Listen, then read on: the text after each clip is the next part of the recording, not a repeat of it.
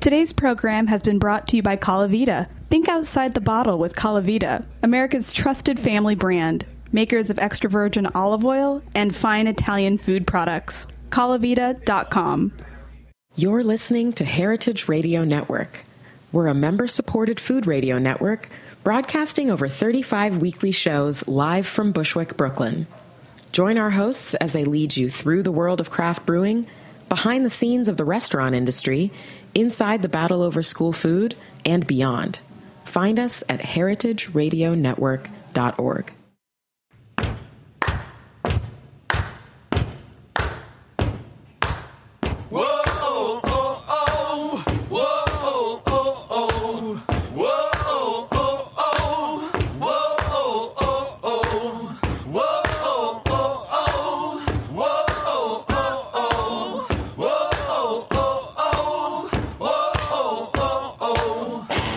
Folks, welcome to Food Talk. We have a busy show today. It is I thought it was crazy week in New York. I was out yesterday on my bicycle, worked out in the afternoon, was biking around in a t-shirt. It was like 70 effing degrees. It was like spring. Like I couldn't stay inside. I was just biking East Village, West Village, Uptown, Downtown, Union Square, bought some fish. And then I'm looking at the weather saying, really? Seriously? And I woke up and I'm like, yeah, really seriously. So what do we have? Half a foot of snow out there? A foot? Who knows? Who's measuring? 5 inches I measured. A lot. There you go. Yeah. Somebody's on the weather thing. No all right. today. Huh? No school today. The kids are all home. Yeah. So we got three guests. We have Andrew Tarlow and Anna Dundle. We're going to talk about their new book, Dinner at the Long Table. That's the name, right? Mm-hmm. That's the name.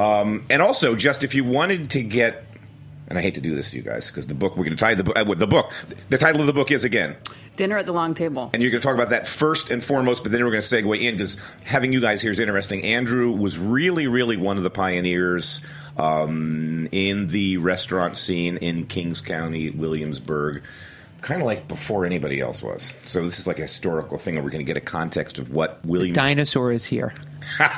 Yeah, the Dinosaurs showed up. Dinosaurs showed up. Grandpa's here. Grandpa's here. Grandpa came out. Michelle Buster's going to come in after that, and we're going to talk nothing except cheese. Cheeses from around the world, but we're going to hone in on some bunch. She brought a bunch of cheese and honey and odds and ends. We're going to talk about that. And then Daniel Sklar's coming in from around the corner. He's got fine and raw chocolate. He's a cool dude, South African guy, who besides making great chocolate, just to make me jealous, I also know that when he was like 18 years old, he swam the English Channel. Whoa. Yeah, like seriously? Like that's one of the three holy grail swims. I'm an open water ocean swimmer. You are. But that's like ridiculous. That's ridiculous. That's an 8-hour swim in 58-degree water if you're lucky. The day that they did it, they had to cancel it the first day because the water was too cold. It went up a few degrees, and they launched that swim at 1 in the morning. Wow. I don't even want to think about diving into Wow. rocky, shitty... So you swim in the ocean? That's what you do? Yeah, all the time, all summer long down at Cape Really? May. Yeah, we did, and we swam around Key West competitively a couple of years ago. Me and a couple of my buddies, and we came in second in a 3-man relay open division. We got beat by some college kids. Congrats. It was good. 12 and a half miles. It was fun. It was hot, though. Swimming around Key West was kind of brutal. I mean, it sounds good on paper, but... Like, I'm used to the Atlantic Ocean out here where it's like 68, 70, 72. Go down to Key West, the water's 86. And the air's 86. You train for that in the ocean. You don't train for that in a pool. You can't really emulate the ocean's its own little thing. Yeah. It's crazy. It's nuts. It's chaos. It has nothing to do with the pool. It's not static. It's tidal. It's weird. It's choppy. You're drinking water. I love that. You're dealing with the ocean's really like salty. It's salty. Swimming in ocean is like a contact sport. But let's start right away. So tell me about the book. When did the idea for the book come about? And describe it to us. Because it's big and it's beautiful. But wait, I want to out Andrew for a second. Andrew swims in the East River every once in a while. Ooh, dude, really? Wait. I have swam in the East River. Really? Twice. I've looked at it from a distance. But I was on Governor's Island once for an event, and we took that ferry in. Yeah. And it was the weekend they were going to do the swim around Governor's Island, and I don't know, the water, like, you couldn't see a quarter of an inch into it. It was just like completely muddy. And then I saw like dead animals floating around. But I mean, besides the chunks of wood, I was young and not that smart. Pit bull that was laying on its back. I'm like, what the? No. This is disgusting. You should have saved that. Oh, it was disgusting. No way I'm going in one of the other big swims, by the way. English Channel's one big one. There's another one in California where you swim from the coast to Catalina Island. That's crazy because that's got jellyfish and nastiness. Ooh. And the third big swim that makes it the Holy Grail is a swim around Manhattan. That's a huge swim. So that's what that. Really? So if you're going to do that one? No way. I don't, look at the water, man. Hudson River's like, I did a mini sorry. triathlon once in Catalina Island. I swam out there. That's cold, but nice. Yeah. But jellyfish. I don't remember. Well, I didn't get bit. Yeah. So back to the book. Come on, back to the book. You got outed. Back to the Come book. on. We know you. So what was the nexus? What was the idea for this? I mean, you got a great story to tell, but why the title and talk about the book? Well, we worked together on a magazine called Diner Journal for 10 years, and that was in place of making a book. We thought making a magazine would be easier than making a book, which was not true. No. Not true. And then, I don't know, one day Andrew decided he really wanted to make a book to tell the story in a linear way, maybe. Yeah, and also in a narrative. I mean, we have been making that journal, like I said, for 10 years. We've been making recipes, making food, telling our story, like practicing and kind of like figuring out the art of writing and recipe writing and how to shoot photographs and all in a very DIY way that was doing it ourselves. So at some point I was done. I had stopped building restaurants for a little bit and I was like in an operation. I was like, hey, I know, let's do this thing that we've been talking about for a long time. And You guys got like 9 restaurants, so we're looking at an overachiever who had a minute and said, "Oh, too much free time. Let's write a book. Let's fuck this up." Yeah, I mean, and we also approached the book like we were going to build a restaurant, right? So we really thought about it from a design aspect, from who we wanted to be involved in it. We really took our time and really like planned out lots of parts of it, and also left a lot of open-ended questions that we were going to figure out in the creative process of working together. So it was a great 2.5-year project for all of us who were on it, and I think, ideally, I think it shows and it culminates in a book that we can really be proud of and that we hopefully can own and stand behind for a really long time. Who's the publisher? 10 Speed. They did a great. It's beautiful. I mean, physically, that cover, that like yellow, the jacket's got like, I don't know. I'm not good at describing materials. Yeah, you should but... see the conversations we had around that. And what is the cover art again? What is it? It is it's a urn. It looks like a Quervy. It looks like they make wines. How they make wines in Georgia, an amphora. Exactly. That's what it looked like to me We too. go back to natural wine whenever we can. If you look in this book, there are a lot of subtle pieces of natural wine all over the place.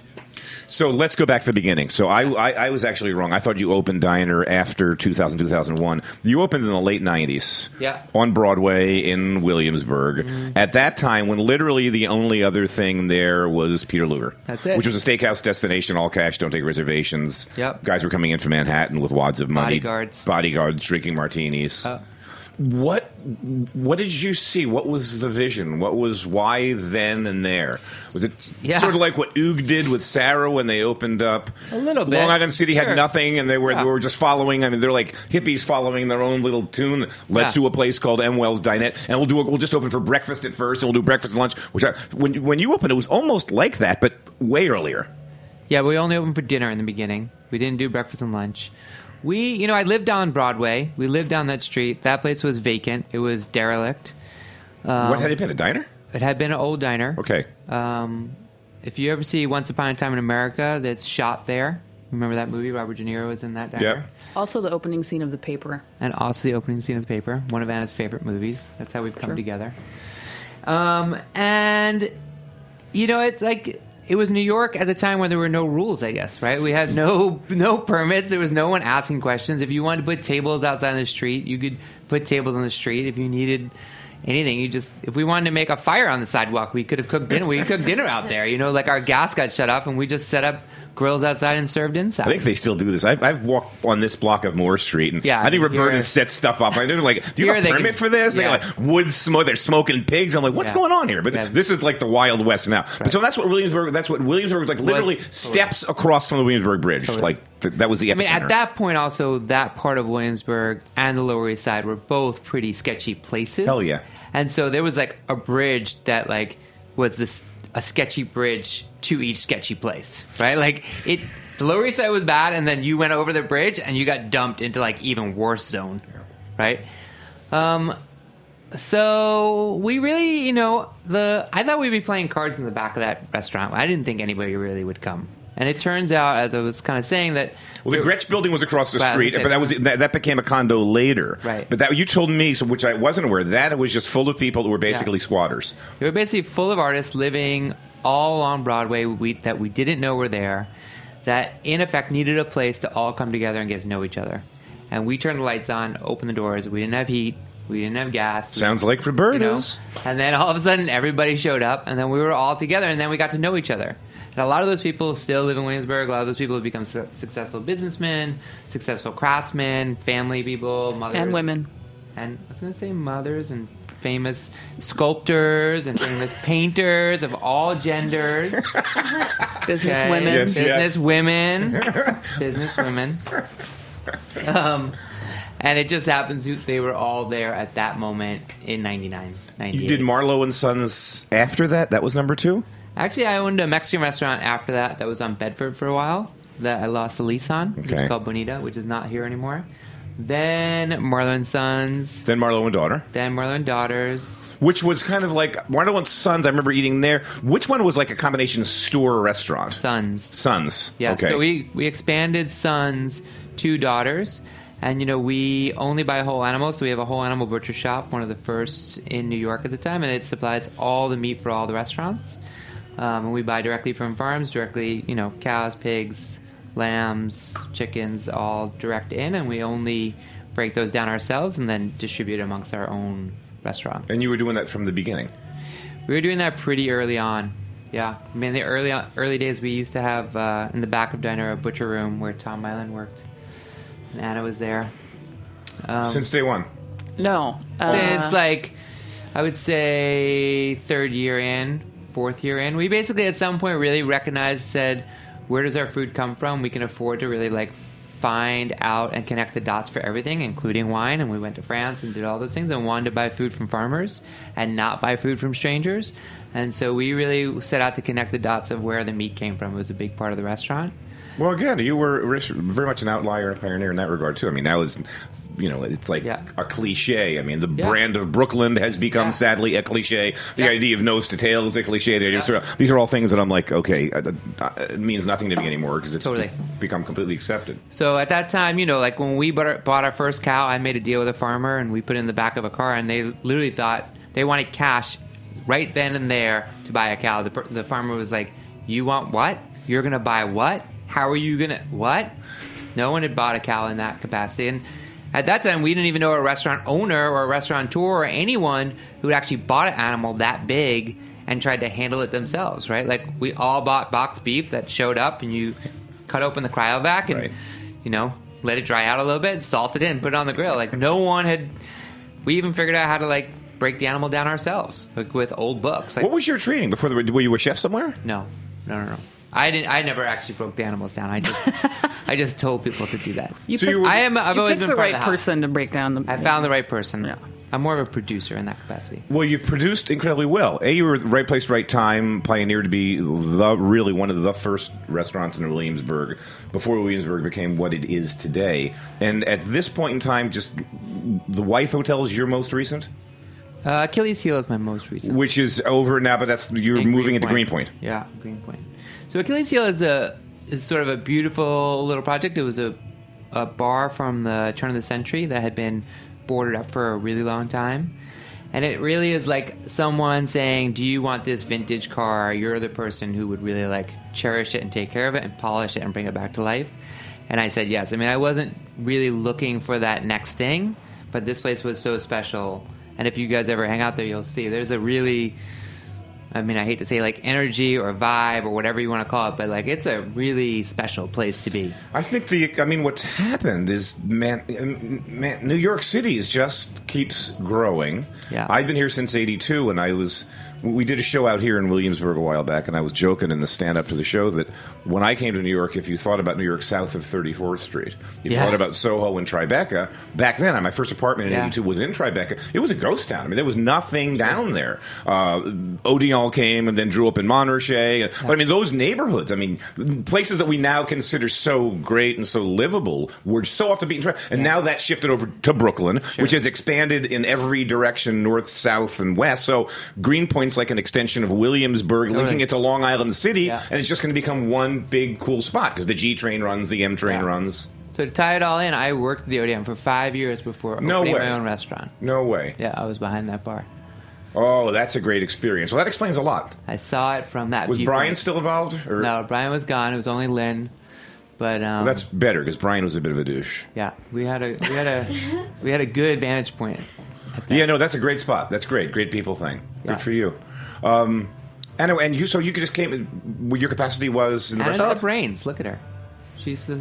Look at me. She's the grown up in the room. Oh yeah, a we're look. on radio. You can't look. She's the brains. I She's the was grown-up. hired as a weekend barista and became friends with Caroline Fidanza, the chef at the time, and Andrew, and they were talking about the magazine and knew I was a writer. So I was like working at McNally Jackson and at Marlon Sons and coat check at a salsa night and working, Really? trying to write poetry and And barely poet. getting your rent paid every month. oh yeah, and- yeah, and then like running to Marlon Sons to open it at 5:30 in the morning, like a crazy person. So I got to work on this magazine for 10 years and really become an editor and a writer and a kind of like Genius. genius. I got to become a genius in a non-linear way. So that's great. So, and then I've bartended at all of the restaurants since while working on the magazine and now the book. So, because you guys you live in Brooklyn, obviously? Yeah. Okay. So, where do you see it going? Because there's all the old folks, my generation of Including me. fogies, that are just, they're trouble with old people, they get sort of stuck being Old. in the past. They're just Yeah. like, they have, it was better back Yeah, then, yeah, yeah. and blah, blah, blah. And I Well, don't you see gotta it stay that way at all. present. Huh? It's important to stay present. Stay present. Well, the fact of the matter is, the food scene is just it's some. I was a chef in New York for like most of my career, and what's happening now is so much better than what we were doing. And we were like 3-star New York Times, blah blah blah. But the ingredients are 1,000 times better. I mean, Yeah. the cheese is better, the bread's better, the butter's better, the wine's better, everything's better. So anyone that's complaining, sorry, just stay north of 57th Street and die. Williamsburg's crazy, and there's the hipster thing, but so what? I had hair down to my ass when I was a kid, and I wore funny clothes, and I pretty much Turned would, out okay. would have fit right in. Yeah, it sort of turned out okay. Where do you see this going? It's just an expansion into. So now we have Williamsburg into Bushwick into Bed-Stuy. I mean, it's not ending. Bed-Stuy, Crown Heights, Ridgewood. It's not going to end. I mean, I guess I think that's the beauty of living in a place like New York City, which is that you can you wander and you find new places and you meet people who have been living in those places for many years and you learn about them and you continue learning about what people are doing around you. Tons of housing Right. stock there. I mean, that's why everyone's moving through them, right? And we have repurposed a whole industrial neighborhood. Even around here, if you look, still, how many low-lying buildings are there? Yeah. If you really wanted to populate a lot of people in Bushwick, there's still so much room to go. Even in Williamsburg, there's still so much to go. Not saying all those buildings would be beautiful, but there's definitely room to continue to grow this city, which we have not even touched. One of your restaurants, Reynard, I remember came on my radar because it was known for the wine list because it has a lot of natural wines. Yeah. Before we went live on the mic, I asked you when you got interested, and you shocked me saying it was like 1998 because I know where the wine world was then, and I'm good friends with Alice Firing, with Yeah. Pascaline Lepeltier, and so we'd all talk about this. We knew about 10 Bells. Yeah. This is before all that. Well, before all that, so you knew Michael Skurnick, who had the long hairs, this hippie dude that's really got a great portfolio. So it but- wasn't Michael Skurnick. It was actually this guy, Donald Breckenridge, who's actually a writer, wrote for the Brooklyn Rail. He worked Fiction editor at the Brooklyn Fiction Rail. editor, sorry. He worked for a company called Vineyard Expressions, which is now defunct. And he was my only other wine rep. And Vineyard Expression was bringing in Darden Ribot and bringing in all the original natural winemakers that had no representation at all, who really didn't know what they're doing. And I was probably the only one who was not smart enough to buy it, right? I mean, we were just buying it because we wanted to taste something different, and we really didn't know what we were buying. They weren't using the word natural wine at that point. They weren't talking about natural yeast or sulfur or any of those things. They were just like, here's Crozes Hermitage, do you want it? It's got a black label. I was like, yeah, I want that. And so I kind of got lucky in that I met someone who handed me natural wine before it was labeled. And then it became something I became passionate about because... Then you got hooked. Then I got hooked. Yeah. And also, we're very passionate about farmers and all those cliches Right. about where our food comes from. Right. And really, we wanted wine that was grown by the person who made it. And we wanted someone to make something that tasted like something and wasn't just a pre-packaged beverage. And we definitely got hooked. And we have seen people like Renee Moss... I've certainly seen Darden Ribot really figure out how to make these wines, and they're so much more polished now. Moss from Loire? Renee Moss. Yeah, Chenin Blanc. Yeah. His wines. So Renee Moss, here's a great Insane. story. Here's another great coincidence. Our first chef for 10 years, Caroline Fidanza, who owns Salty, right before she took the job at Diner, She somehow stayed at a winery in Loire Valley and lived at Renee Moss's house for a whole month and a half. His first day in New York with his wife Agnes, came to Marlowe & Sons, like our opening night, brought 2 bottles of wine, and said, "Do you want to try it? I have no one who represents me." How? Then they went to Jenny Francois. Right. Now they're at LDM. Right. They're part of our family. Renee, the boss Moss, he's like the king of the whole thing. Yeah, his wines are fantastic. Fantastic. And the truth is, much thanks. I got to give credit to Pascaline because she's from Loire. She's a rock star. Totally. And when she was, I don't go uptown much, but she was a reason for me to eat at Rouge Tomate back when it was uptown. And she would just blind pour me. And I'm like, what is? I love ate at this. her new What place is this? just 2 weeks ago. It was great. Yeah, it's great. She's really got me. And I could live and drink nothing but Loire Valley wines for the rest come to of our my restaurant life. so you'd only drink natural wines. Yeah, and then a place like Romans. Freaks Me will just open up in Gowanus, and their whole wine list is basically Gamay and Chenin Blanc. That's 85% of the wine list. Yeah, it's exciting to see the Italians. At Romans we have an all Italian list, and see what the natural winemakers are doing in Italy is really interesting. The name of the book is Dinner at the Long Table. It's great. So if you're really, this is like a great long look back at the evolution of your history, which really is the history of sort of the modern current restaurant scene in Williamsburg, Brooklyn, which has led to places like Roberta's, which led to gentrification out here. It's a great story. Thank you guys. Thank you. We had 20 more minutes, and if I don't have your contact information, do you have a card? No. Leave me something with my engineer. I'll write down my email. Yeah, write down your email for my engineer. We'll do some wine. Yeah, we'll do that, and we should talk about doing something, because this is a great story for PBS. Okay. Anna, thanks so much. Thank you, guys. Thank you. All right, my next guest. We don't need to break, because my engineer's so good. He's like, Mike, we don't need to break. We don't need to break. It just sounds like we have the same Great. in our company. Michelle Buster of Forever Cheese is here. We're going to get her on a microphone, have her pop on some headphones. I'll write some emails. They're right over there. Thank you again, guys. Thank you, guys. Thank you. So Michelle Buster and I met years back when I was doing a little radio show called Food Talk at WOR. 6 days a week, an hour a day live call-in on Monday through Friday, and Sunday a 2-hour show out of my house in Cape May. And back then, I got your story, but let's just bring it all up to date again. So you've been in cheese for how many years? Over 20. What got you into cheese? Because I go back 20 years, so we're looking at the late 90s, and cheese in New York is Murray's, cheese in New York is Fairway. There's just not a lot going on.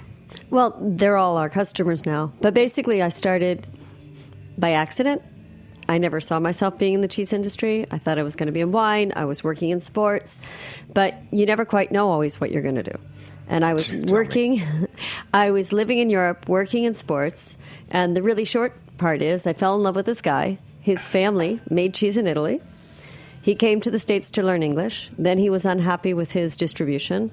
So I moved back to be with him. Got tired of hearing him complain and said, teach me cheese, and I'll put it where it needs to go. And that's kind of how it started. So you packed up a suitcase, got a bunch of phone numbers back then, and started knocking on the doors of Steve Jenkins, of Rob Kaufeld. Hi, I've got this cheese. Kind of. He had already done a little bit of work working with his former importer. So he knew that the future for us was specialty cheese. Mm. So I did some research, learned about, Steve Jenkins, Rob Kaufeld, Mrs. Gooch's out in California, whatever it was. And just started taking. We started with one cheese, which I brought today, Fulvi Pecorino Romano. The only Pecorino Romano still produced in the countryside of Rome. So is this the one where he's got, when you fly into the Rome airport, his sheep are like in that area? Well, they're not. There's some there. It's all over Lazio. Because I've been. Lou DiPaolo is friendly with this guy. But Lou DiPaolo's a long-term customer. He has Fulvi in the window. So when because years back I filmed a couple of shows in Italy, and I always use. Lou, if you want to talk about Italian ingredients, and you want to go to school fast, call Lou DiPaolo. He's been the ambassador of Italian ingredients in that little great store of his, and now of course his son Sammy's involved. And so Lou and I put together an itinerary of some places he really wanted me to see. So I visited this guy. So you're right, because when you think of Pecorino Romano, the name, it's sheep's milk, and Romano meaning it's from Rome, because that's where it came from. And that was a style of cheese. And now 99% of it comes from Sardinia? It's true. Yeah, it's sad, but it's true. Yeah. Both for economic purposes and mainly because it costs us a lot more to produce the cheese in Rome. The sheep produce less milk. It's richer in fat and protein. And over time, we also, personally, we age it twice as long as the other one. So when I started, there were basically 3 of us. And then there was another company on the fence. And then they still had the name and they still had the thing, but then they produced mainly in Sardinia.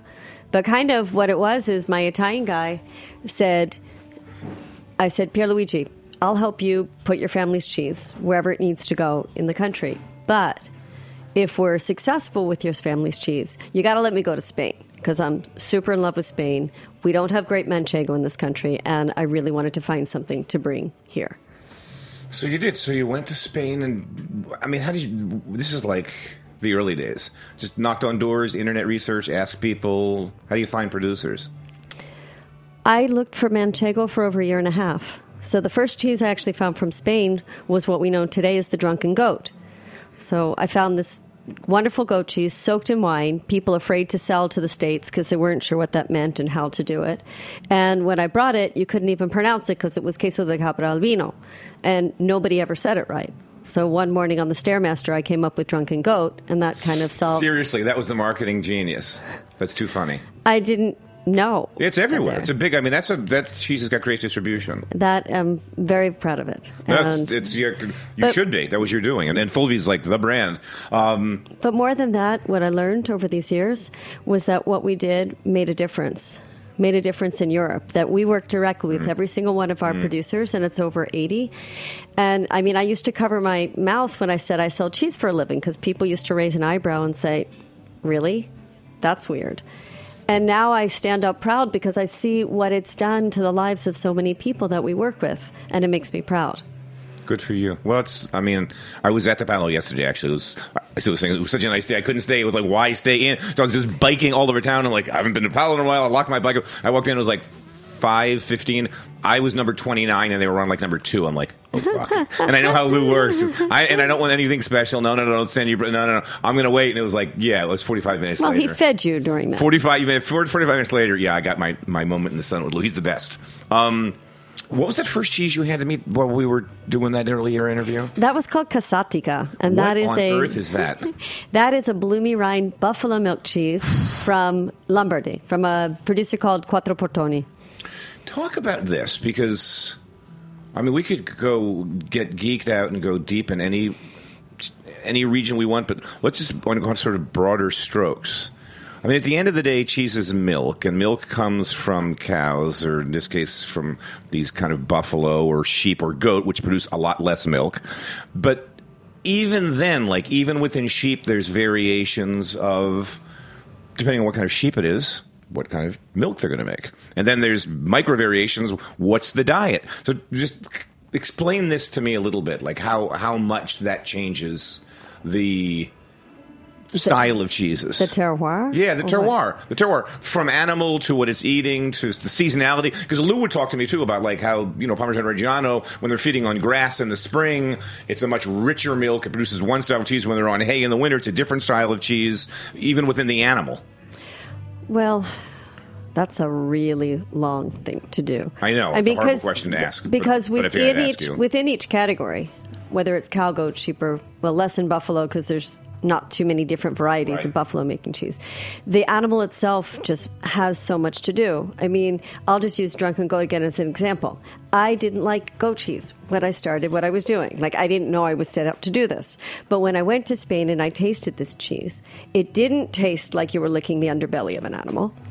It was creamy. It had really good flavor. And that was because it was made from Murciana goat's milk. So the Murciana goat is rich in fat and protein. It also produces a lot of milk, so it's a perfect animal for people to use and to get great value out of what they're doing. When you look at like sheep, for example, and you look at manchego versus castellano or something else, where the sheep are and the type of sheep, how much butterfat is in their milk or how dry the area is, it really does have an influence, even if in today's world so many more animals live inside and are given feed than outside, because their inherent nature of who they are and what they do does change it. If we start on Parmigiano, that's a whole other thing, because there's more subtle differences now between whether something's in the hills or not, because to have DOP cheese, you have a feed that's regulated, but part of that is also subsidized by what you must grow locally. So that's how it's influenced. How many cheeses now are in your portfolio 20 years out? About close to 400. No way. That's crazy. I would never have guessed that many. Me either. So you're the importer distributor? How would you describe what you're doing? We are the sourcer, the importer, So it's the mom and the pop that, How do they ship them? nurture all of So these. it's coming in. You're in like mixed containers, and you pull them in at the dock. Because you're not bringing in straight containers of cheese. Sure we are. You're bringing in straight containers. We bring in straight containers of cheese from Italy and from Spain, not from Portugal. Portugal is a much smaller marketplace, and since the regulations in our country are what they are, and the E. coli parameters are as stringent as they are, it's taken away the available cheeses to us, since the nature of most of the cheeses from Portugal are those really soft, creamy amanteigado styles that are so hard to be, under 10 E. coli, even though we do have a few of them. And the cheese from Croatia that we do, which I haven't had you try yet, the Paški sir, that gets shipped to Italy, and we do straight containers so that we load everything, we take care of everything, we know how to rotate it and make it happy. But it took a long time to get there. So if I'm going to, I'm trying to think where I buy cheese. Not Ann Saxelby, because she's all American. That cheese in the back of the Italian, back of the Essex Street Market, the Italian, what the hell's the name of that store? I buy cheese from them. I buy cheese at that new cheese board that's French. Sometimes it's Citarella, because I buy my meat there. But we would find your cheese like everywhere. Murray's, Zabar's, Eli's, Whole Foods Market's a big customer, Fairway Market, DiPaolo, wherever you have really great quality. And with cheeses Murray's and now, you specialty could foods there. include Kroger, because that was this great expansion that Rob did a couple of years back that turned out now Kroger is buying back the equity of that for $20-some million. I mean, congratulations, Rob, but he's been the cheese guy on Bleecker Street since the beginning. But so that means you're probably in a bunch of those Krogers all around the country. Yes, there's a certain set of some cheeses that are in the Murray's that are in the Kroger. And when we go back to Rob, it was like Maria Batali on the corner, Rob in his corner store, and us walking in with our one and then our 4 cheeses. It goes all the way back to that. It's too funny. So funny to have you here and to have Andrew talk about like Williamsburg in 1999 when there was nobody over here either. So you guys were. Is it my imagination? I don't know the answer to this question. Is American cheese consumption going up? It is. People consume a lot of cheese here. It's going up. I mean, I just anecdotally, because again, have been here since '82, and man, I was working in great restaurants, and there really were even through the '90s. I guess up at Peach Lane. He began. What's his name? Max McCallum. Max McCallum, who's like now, God, he's Master Fromager. Master Fromager. But I remember like going there, and it was like kind of formal, 67th Street near Lincoln Center, and Max had this Garidon, and there was a cheese. And I remember Chanterelle had a cheese cart. I remember Chanterelle. Right, yes. but they were really outliers, and maybe Gramercy Tavern. Gramercy, but this was really really in the cart. Yes, I mean, I used to like pound the pavement and go crazy. I mean, I had to stop reading the food section because I was going to have a heart attack because I was trying to get to every single place to bring that cheese. It was so hard. It was so hard to sell cheese at the start. I mean, we worked day and night all the time just trying to figure out how to do it. And West Coast, are you kidding? People had to put on a bikini and you're there trying to sell, cheese. I was, did whatever it took, wore my mini skirt, got down on my hands and knees. It's like, come on, please, we need you to buy some cheese. That's funny as hell. So let's taste some cheese. So cut something for me here. So you brought, 1, 2, 3, you brought like a dozen cheeses. So let's talk. What is this? Well, this is La Dama Sagrada. This is one of our newer cheeses. And very popular. People want raw milk cheese. So this is a 6-month age raw goat's milk cheese from La Mancha, Spain. And it's really hard to find a really good, raw, consistent raw milk cheese at also a really good value so that you can bring it to a cross-section. I'm finding the most amazing jewels. But, cheese is not inexpensive. It takes a lot to make it. It takes a lot to age it, so it's expensive. This one is very accessible. And I named it after a song that one of my favorite Spanish bands sings, from El Último de la Fila. So I had wanted something after that, and so it's the Sacred Dame. It's delicious. It almost reminds me, this is a horrible thing to say, but maybe I'm totally wrong, but like a really great aged, like a cloth-aged cheddar. I don't know, That's for me. interesting. It just has this beautiful... What else do you have sitting here? I have Paschi-Sir. So actually, before Paschi-Sir, we're going to have Luberger Piscine. This is Italian from Piemonte. It's raw cow's milk, and it's made with thistle flour, so it's completely vegetarian. So that's what gets it to curd. Yes, exactly. Yeah, I've heard they're doing that in Italy more and more. They are, but what was really unusual is to have a cow's milk cheese with thistle was unheard of. This was the first one I met. If you want to squeeze the cheese, I love to have people squeeze the cheese. That is hysterical. So this is semi-soft. It's creamy, but it's got really good milkiness to it, and it's got lots of flavor, and it just rolls off your tongue. Yeah, and the other thing with... I've been eating tons of cheese the last 9 months. I don't know why. Like, I just discovered it, and now it's like almost every night, but that great dairy flavor that just goes on. There's this like finish to these cheeses in your mouth that's just remarkable. Like just like wine. Like it starts as something, morphs into something else, then like 30 seconds later it's something else yet again. I love the things that you can just feel how unified it is. And it's just well-made cheese. And it just kind of says, which is there. And it's raw milk. But so you don't have to have a really astringent cheese to be raw milk. So I have a lot of people just making fantastic cheeses that are supremely flavorful, and yet they can be creamy and mild at the same time. So Portugal's a place you want to be more in, but it's hard to bring them in. It's hard to bring them in because they're very delicate. Yeah. There aren't a lot of producers that I've found. There's like either the super industrial guy or there's the teeny weeny little guy who once upon a time I could tiptoe up all the mountains. You ask me how I find cheese. Sometimes it's a trade show. Often it's my friends who have shops. Sometimes I'm sitting at a restaurant and then I know that I've just hit love at first sight. And I could just go anywhere and just tell somebody that I was going to help them bring the cheese in. And I was going to do it all for them. They just had to make great stuff. But you can't do that so much anymore. Yeah, it's true. So Formaggio Essex is the name of this. You sell them? They do buy our stuff. Okay, yes. yeah, because he's got a good little counter there. Exactly. And then what's this? So these are all raw milk cheeses, meaning not pasteurized. Just some of them that I brought you are, and some aren't. Okay. So there's a bit half and half. And then what's the illegal stuff that my cheese friends smuggle in for me that I'll get like the secret text message to come by the store, ask for so-and-so, and the French ones usually, the Camemberts of the world. And specifically, yes. I mean, I had one a couple of weeks ago. We let it ripen for another couple of weeks. Had these little spots around the outside. Took it home, cut it in quarters, and it was like a revelation. Like the first pop in my mouth, that it was like a granularity to that rind. I mean, the cheese itself was beautiful, but it was like an explosion. It was like, holy F. I mean, this was like a minute and a half's worth of just, I don't think I even want to swallow. I'm not going to sip my wine. It was just this evolution in my mouth of just this microflora that was going on. It was, what is that? Well, the really great thing is, the FDA was conducting a lot of testing on raw milk cheeses because they were bent on trying to find the reason that we shouldn't have raw milk cheese here. And they wanted to make it the culprit for, take the fall for everything. But they concluded after 2 years that no matter what they tested, that raw milk is not the cause of whatever might be a problem. If there are problems with the product, it's not necessarily because it's raw milk. So that's a very good thing for all of us there.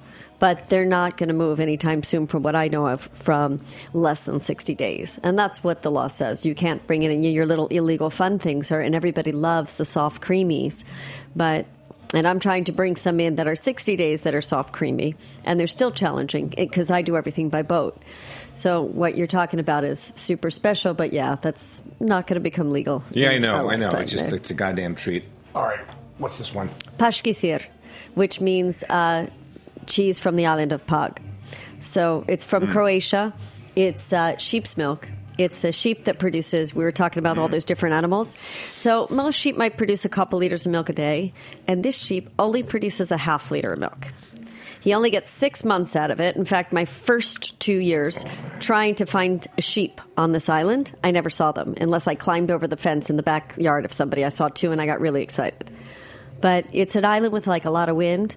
So kind of like the Adriatic blows onto these brambles. They're not even really grass. And then the sheep eats that. And it takes almost 12 sheep to make a wheel of cheese. So it's like the Sauterne of cheeses. It's like a vine gives you a half a glass versus a vine gives you a bottle. It's delicious. It's beautiful cheese. You get that. You get a little bit of that grassiness, but you get this nuttiness, and you get the butterscotch. Well, that's what I was getting. That's what I was getting, like that nutty, almost burnt noisette, but butter. I mean, just real richness to it. And that's aged a year, and that's what's so cool about it. It's just got this unusual texture and thing. So I went on vacation to Croatia, and I kept telling people, don't talk to me about cheese, don't talk to me about work. But this guy said, I'm sorry. You know, he was a friend of a friend, and he was supposed to show me around. He said, you got to meet me on this island because I'm sorry. Pag is famous for cheese, and I heard you're the cheese lady. And I kept saying, I'm not going to think about this for work. I'm not going to think about this for work. And 6 months, the Adriatic and the cheese on my mind. And so I said, I got to go try and get this cheese. But it took me 5 years to convince somebody to sell me. So do you have I'm just trying to think for people that are listening. Michelle Buster's my guest. Forever Cheese is her company. Would your website help people find your cheese? Yeah, for sure. It would, okay. Forevercheese.com. Forevercheese.com. Yes. There are some places listed, and otherwise, like, you can always write us and say, hey, I don't see it there. So you just have to write us, and we'll look it up and tell you where to get our product. Thanks so much for coming in. It was really great. The cheeses were delicious. Thank you for having me. It's so fun to see you. Yeah, continued success. It's been like, 10 years since the last time we were on the radio. I know. Your business has just grown exponentially since then. Thanks so much. Thank you for having me. My next guest is Daniel Sklar of Fine and Raw Chocolates, who's going to be here in 1 second. We got 2 spots. One spot we're going to run. Actually, you'll be here in a minute. So a spot for Cola Vita. That's who it is. Who are my old friends, the Cola Vita family, that make this show and my PBS show happen, as in they underwrite it. So stay tuned. We have a spot from Cola Vita. Then Daniel's going to talk about what he does around the corner on Siegel Street here in Bushwick. Stay tuned.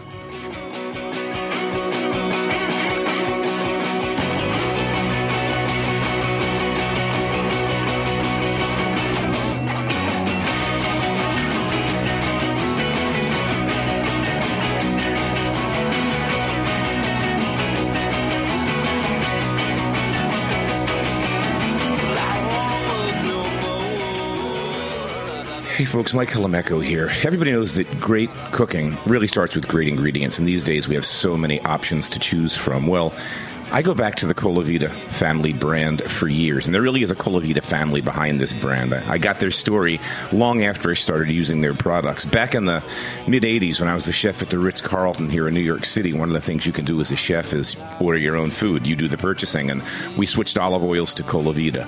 When I had my own restaurant down in Cape May, New Jersey, the Globe, for years, that's all we ever poured at the table. That's all I ever cooked with.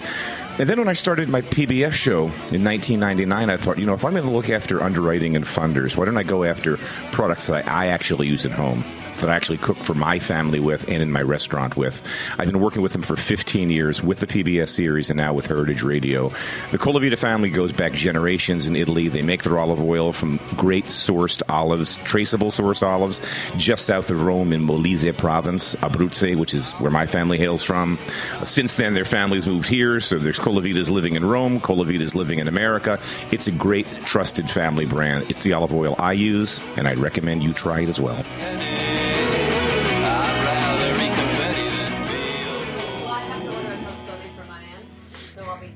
All right, we're back on live. The microphones are hot here. We're back. Yeah, join us. Grab something to go, and we'll go get a tour of the factory afterwards. All right, Daniel, pleasure, man, to have you here. So I met you.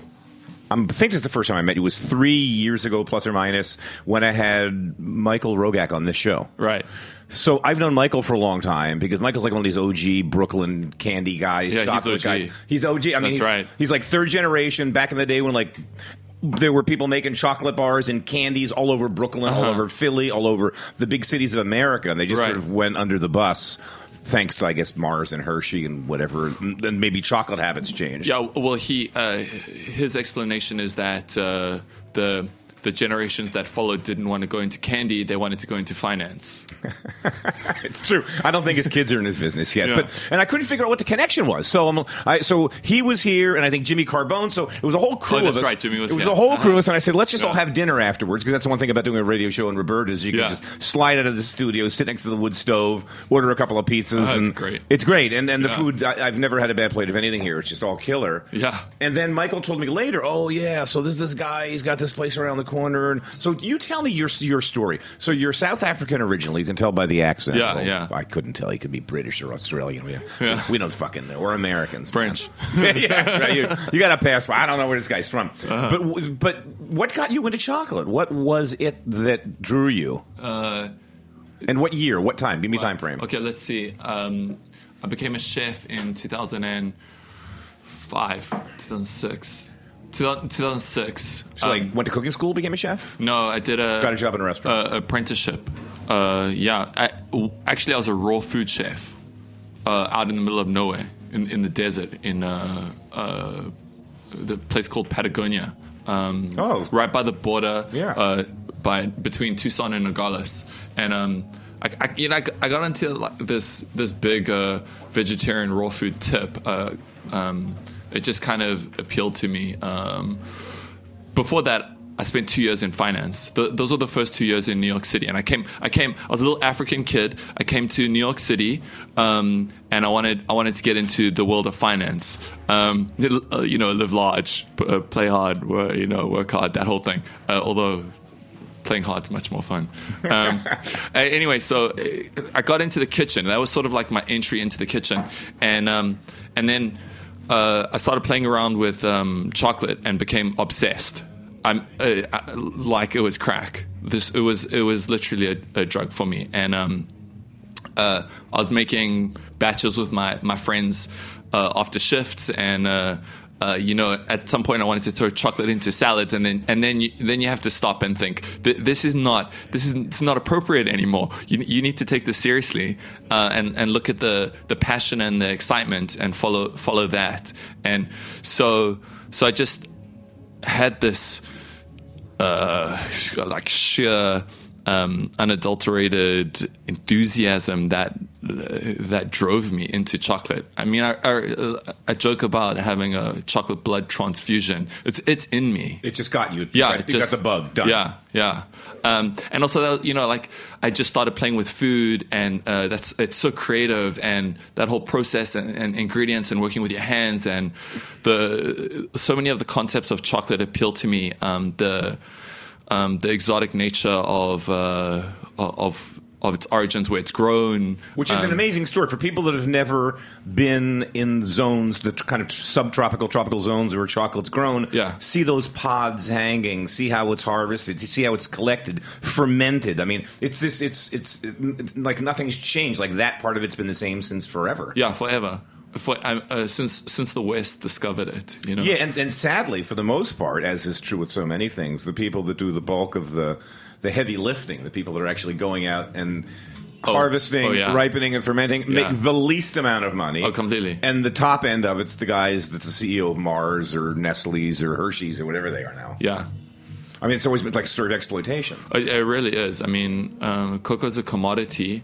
With South America, Indonesia, South Africa. I mean, these are places where you have huge populations of people that have nothing anyway. Completely. So we throw them a few breadcrumbs, we can get chocolate. I mean, it's bizarre. It's like gold, because gold's a commodity too, and then it's turned into jewelry and art, which is so valuable. And to a large extent, chocolate is also an art, and it's valued as such. So it goes from a commodity, which is valueless, to this thing that people really cherish in their lives. Yeah, it's gotten to. I mean, if I have one more person sort of roll their eyes when I say, I buy bars of chocolate from you or from like-minded chocolatiers, and I'm paying $8 or $9 for, I don't know what it is, a couple of ounces, and I don't. It's worth it because I'm not peeling that foil off and eating the entire bar on the subway ride from the Lower East Side here. I mean, basically, I'm buying these chocolate bars because at the end of the night, as a pie, I'm not really a sweets guy. I'm not really a dessert guy. I love cheese after dinner. But like a piece of chocolate, like a section of like two. That's perfect. Completely. Because like 20 minutes worth of just nuanced flavor that lingers and lingers and lingers, and it's just great. Oh, yeah. And if that's not worth $8, that's by pleasure per bite, like whatever. But so we've sort of... I like that metric. But we've come to accept, I think that, sort of generationally, your store, Mast Brothers, I mean, it's like, this is like kind of mainstream now in the foodie world. We're willing to pay a premium for wonderfully sourced, fair trade, super well-made chocolates. Yeah, I mean, we're all about quality and love. How did you get a hold of Mike Rogak? I want to hear that connection. Oh, yeah. Okay, so when I first started making chocolate, I was in my loft in Williamsburg, super underground. Another one of these stories. Yeah. Like the Mast Brothers. Yeah, I mean, that's the way it's, it's how you get schooled in chocolate in Williamsburg. So I tried to make a chocolate machine. And tried to make like a conching machine? Like what? No, it was a guitar cutter for truffles. So, which is probably the most basic chocolate machine that you could make. Forget about electronics. We're just talking mechanics here. And the first time I brought it down, blade came down, and the machine imploded. So I was like, all right, cool. I never am going to attempt to make a chocolate machine. I'm not a design engineer. Yeah. So then it came time to purchase a conching machine, a tempering machine. I wasn't going to do that by hand anymore. And I called up Hilliard's. They're a very good brand based in the Midwest somewhere, and I asked them for a reference. I think it's always a good idea if you buy a machine, get a reference from the machine company for someone you can go speak to them, see what it looks like. See what it looks like. Speak to that person about is this company good with servicing and repair and follow up and help, because you need all that stuff. So anyway, I go see Michael. It was actually about this time of year, maybe 8 years ago, and he was in Valentine's Day, and I brought him. I was making 2 products at that time. I brought him one. Michael in his factory in Valentine's Day is just like, no, it's crazy. It's like you don't call Mr. Rogak between the middle of January until whenever the hell Valentine's Day. Oh, it's mayhem, man. It's mayhem. Like it's like Christmas at Walmart. And he's managing. He's the whole doing thing. 80% of his business in the 30 days before. Yeah. So he's like, okay, great. Come back to me in 8 weeks. So I leave the product with him, and then I go back and we chat about the machine, and it's a great machine. And then it works out like, you know what? You're an amazing person, and I need somewhere to legitimize my business. I can't do this in my loft anymore. Oh, I gotcha. Maybe we can do something. I'm like, dude, let's like, my shit's dope. Like, you're amazing. Why don't we do this?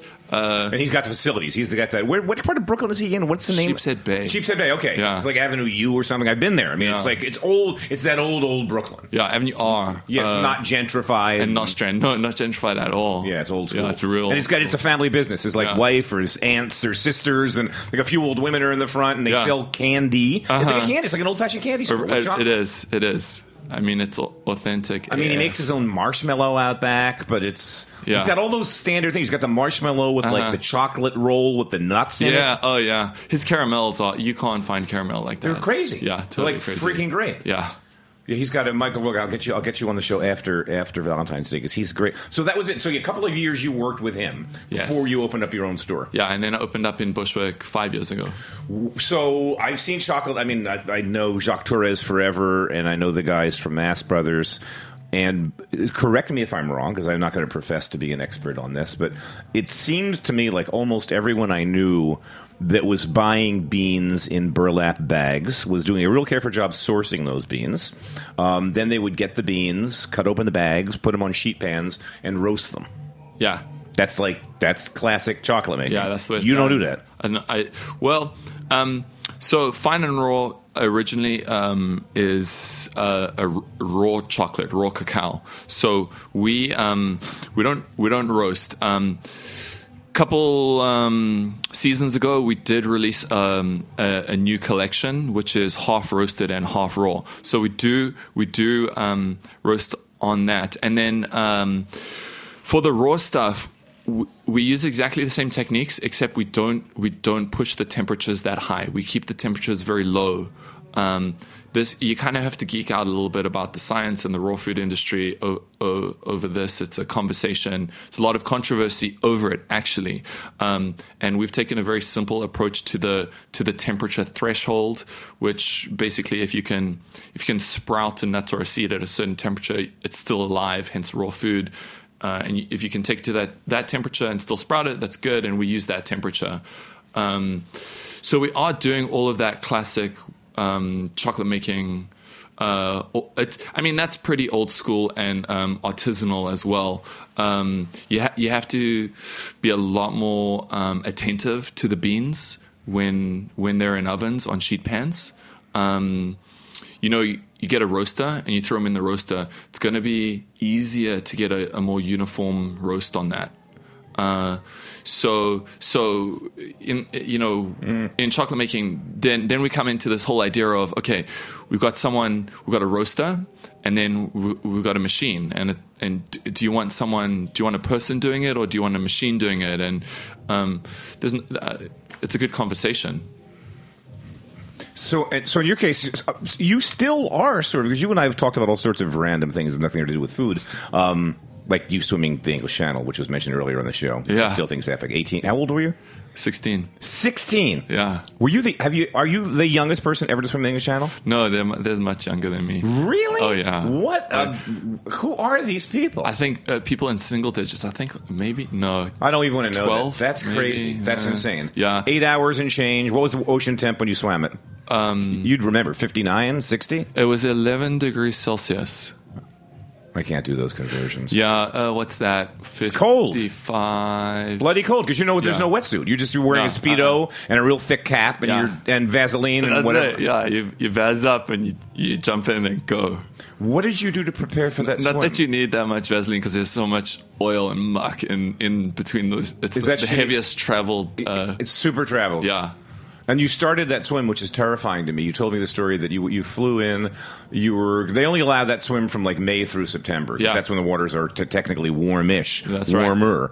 But even then, there's variations because of tidal currents and changes and upwells and all that. So you went the first day you were supposed to do it. They canceled because it was too cold. Yeah. Then it went up 3 or 4 degrees and said go. That's right. But you launched that race at 1 in the morning. Yeah, It's dark. Yeah, 1 in the morning. They take you out on the boat, and then you jump in and you swim to the beach on the English side, Dover. And then you touch the beach, Dover, and then you go. Jesus, so you start backwards and then you go back again. So you Yeah. can't. Why don't you start from the beach? Whatever, that's just how they do it. Yeah, that's just because you have to start with the boat. You could start at the beach, but everyone, you get in the boat. You go to the harbor. So you drive to the harbor, then you jump in the boat, and then the boat drives to the. You got to find the right spot where the channel's going with the currents. Right. Yeah. 'Cause it's crazy. How were the conditions of the water that night? Was it windy? Was it flat? It's never going to be flat because it's a channel. There were decent conditions. They were actually kind of favorable to us. It wasn't. It can get choppy out there. Yeah, that's what I hear. Yeah. That one guy, you sent me the link. One guy was saying, I like chop.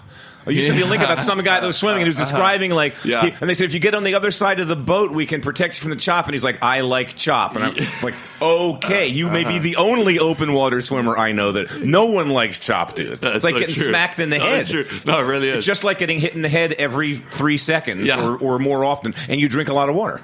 Yeah, it's not water. That's sewage. All right. So back to Finder. And kudos to you. That's epic. Thank you. So when you correct me if I'm wrong again, but I've been in your store and I've kicked the tires.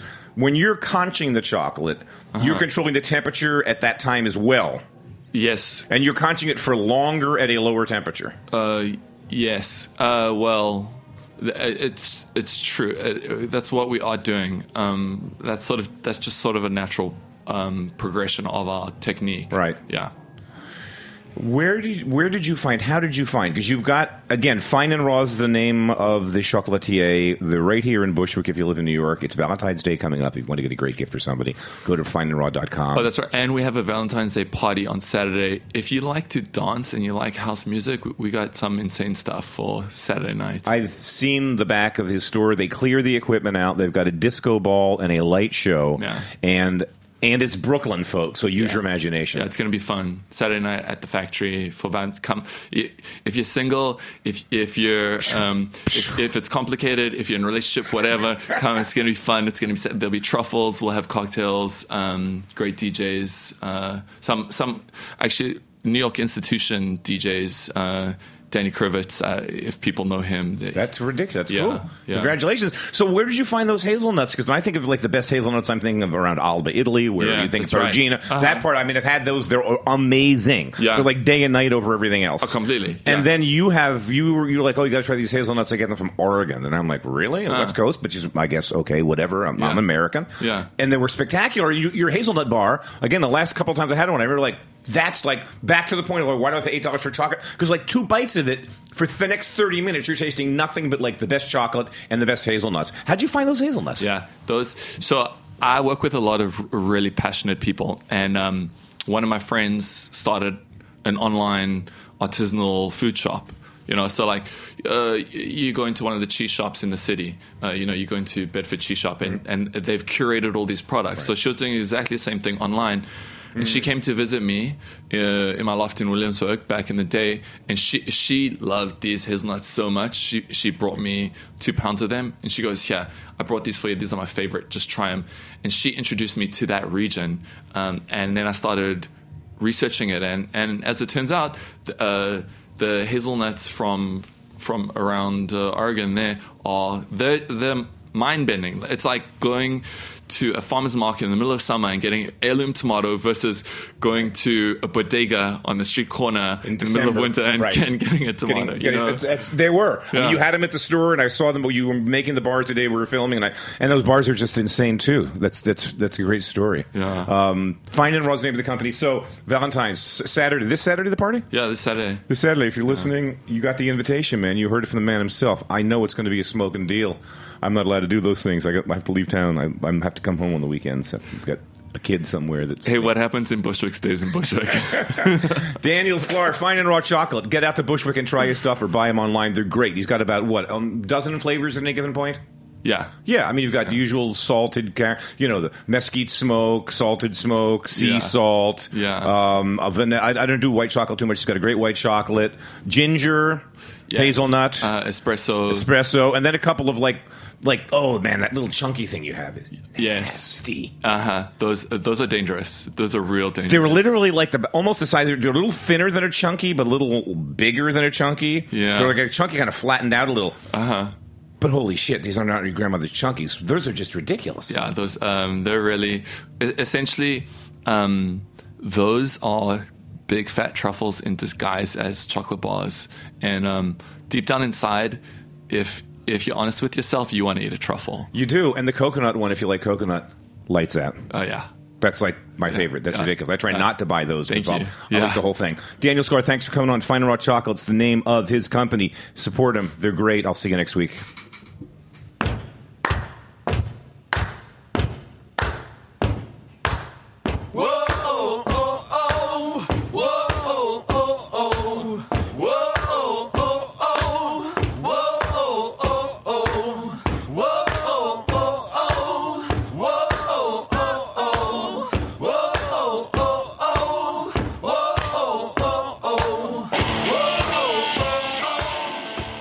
Thanks for listening to Heritage Radio Network, food radio supported by you. For our freshest content and to hear about exclusive events, subscribe to our newsletter. Enter your email at the bottom of our website, heritageradionetwork.org. Connect with us on Facebook, Instagram, and Twitter at heritage_radio. Heritage Radio Network is a nonprofit organization driving conversations to make the world a better, fairer, more delicious place. And we couldn't do it without support from listeners like you. Want to be a part of the food world's most innovative community? Rate the shows you like, tell your friends, and please join our community by becoming a member. Just click on the beating heart at the top right of our homepage. Thanks for listening.